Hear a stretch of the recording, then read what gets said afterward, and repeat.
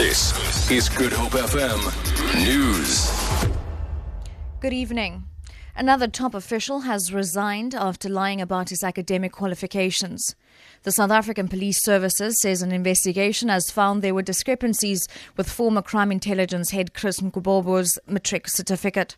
Passenger Rail Agency Chief Engineer Daniel Mtumkulu stepped down 2 weeks ago after he failed to produce proof of his academic qualifications. Police spokesperson Vishnu Naidu says a criminal investigation against the former Crime Intelligence head is ongoing. According to the information, 3 boys between the ages of 11 and 14 are missing at Wallerstein in Kraaifontein.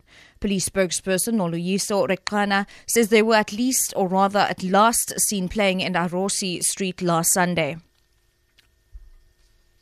According to the information, the 3 boys are Sheldon Davian, who was wearing grey pants, grey jersey and blue jersey. And it's Jacobus Maneville, who was wearing black jeans, blue jacket and black shoe. And Mateo Lucian McGregor, who was wearing red striped jacket, blue tux pant and black jersey. The circumstances surrounding their missing are not clear.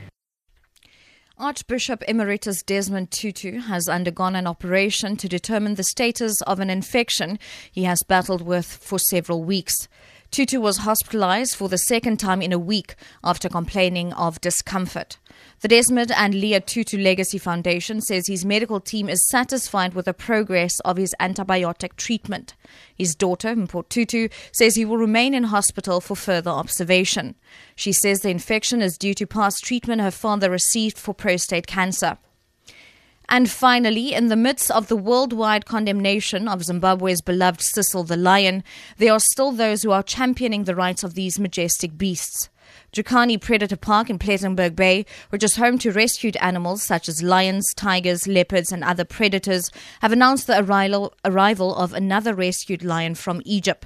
9-year-old Queenie, who has no cubs of her own, is said to play adoptive mother to the new addition. Jukani's Jurg Olsen explains.